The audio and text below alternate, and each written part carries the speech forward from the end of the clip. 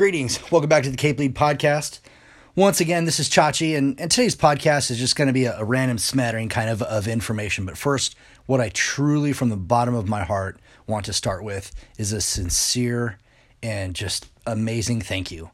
This morning I woke up and I saw that I have had a total of over 5,000 listens to all of the podcasts, the 37 podcasts. This is number 38 so far.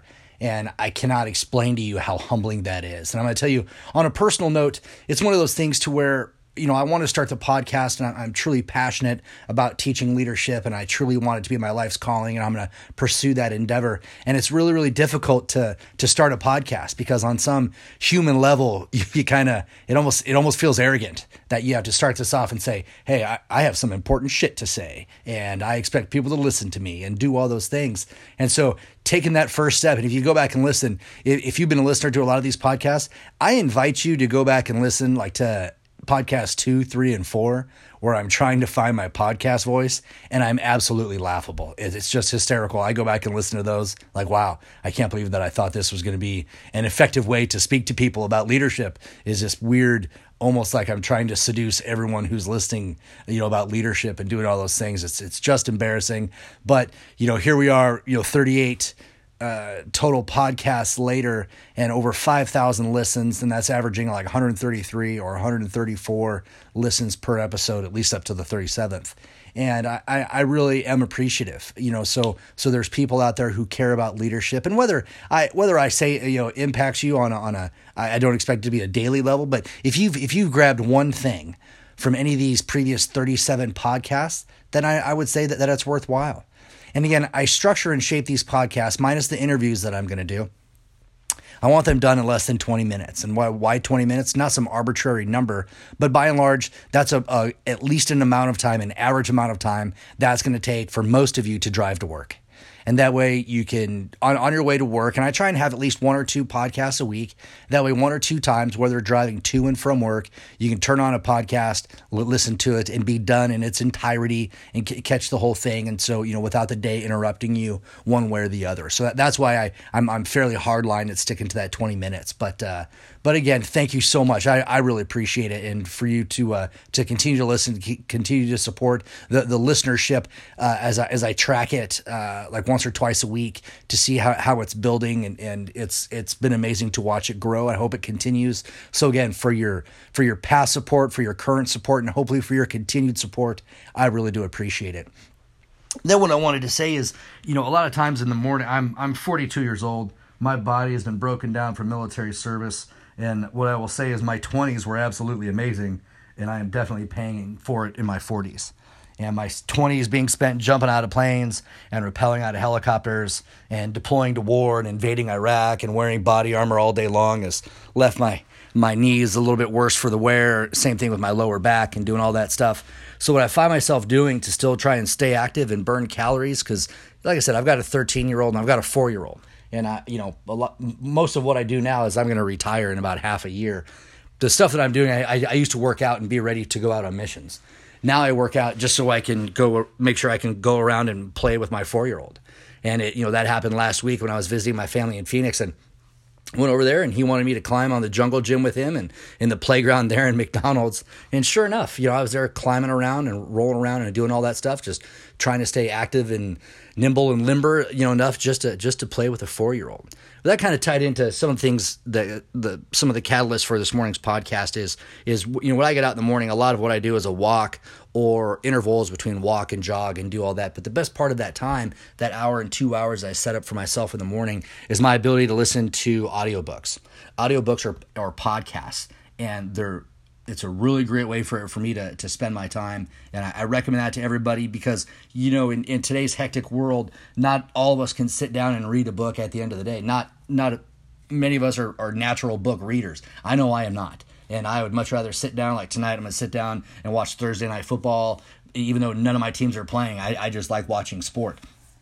But in the mornings I can get up and I can go for a walk and a jog and I can listen to several books. And so the books that I've listened to this year, and again, just a lot. And I'm going to be completely upfront and honest, just for my personal life, right? So The Power of Positive Leadership by John Gordon.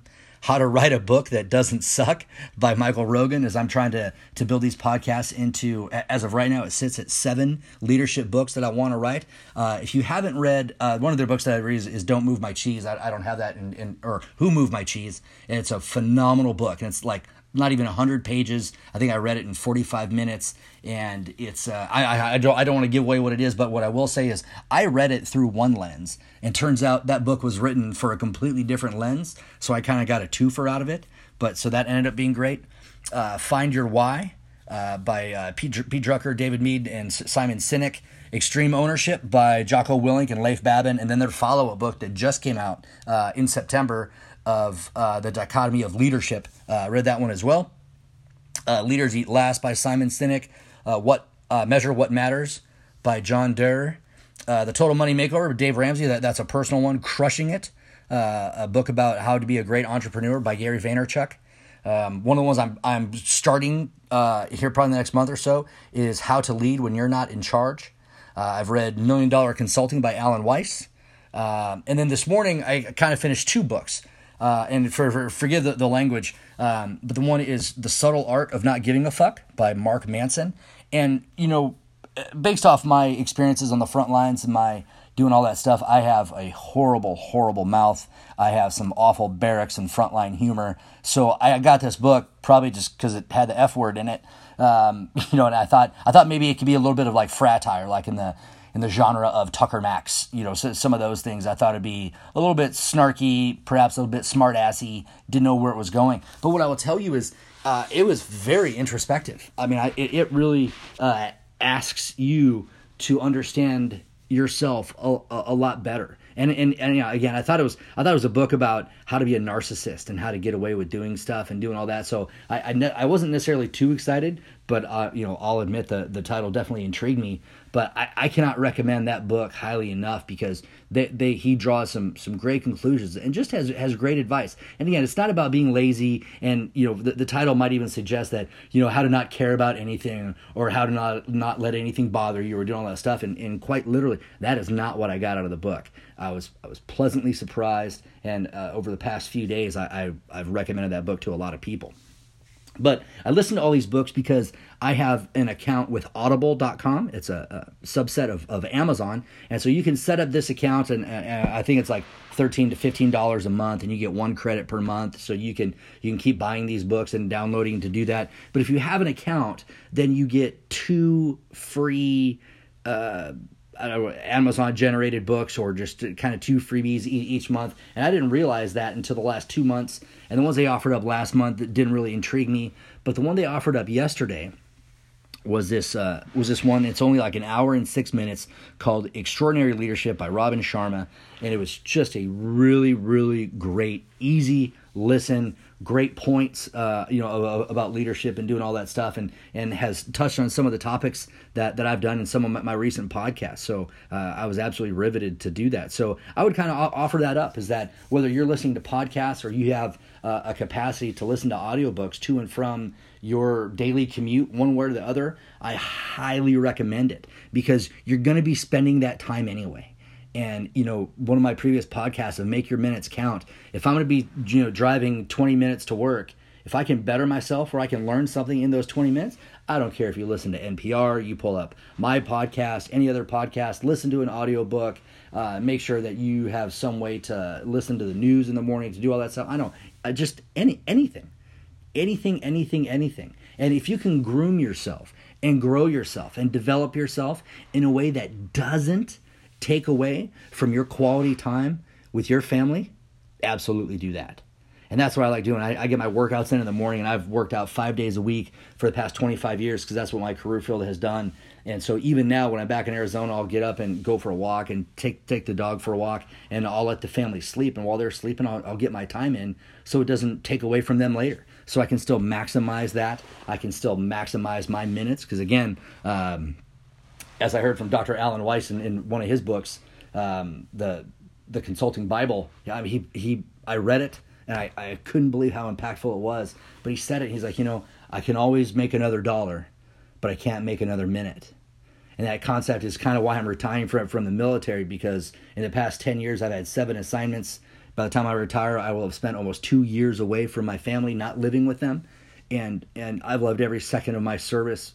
Granted, it's had its drawbacks, it's had its difficulties, but that isn't unique to the United States Air Force. That's not unique to the military. It's just whatever. But it's up to you as an individual to figure out your personal threshold.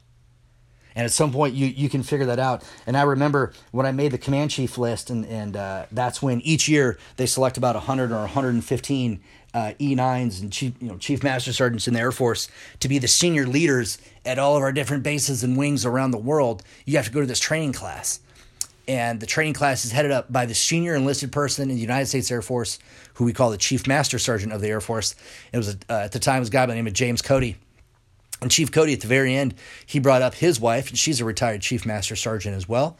And, they had that week, and it was great training, great experience, great environment, great learning.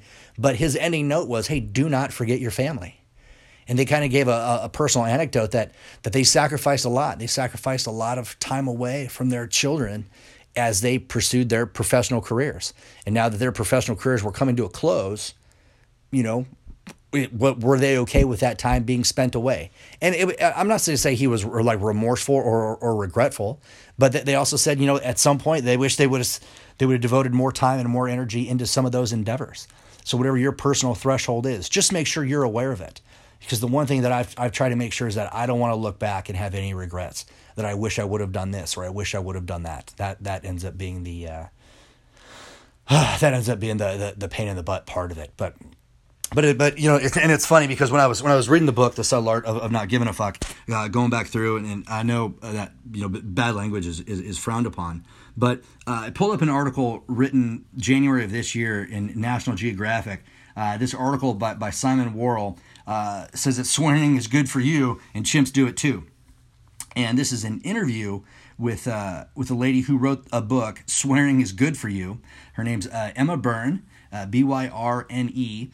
And he does this great interview, but it starts off with saying that swearing is usually regarded as simply lazy language or an abusive lapse in civility. But as Emma Byrne shows in her book, Swearing is Good for You, An Amazing Science of Bad Language, new research reveals that profanity has many positive virtues, from promoting trust and teamwork in the office to increasing our tolerance to pain.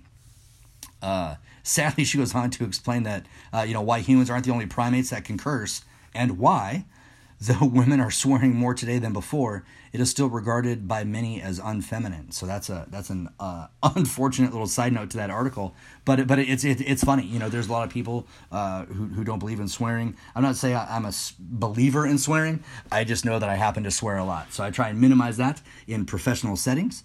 But when I'm around my teammates and my trusted people, then obviously I let my mouth fly.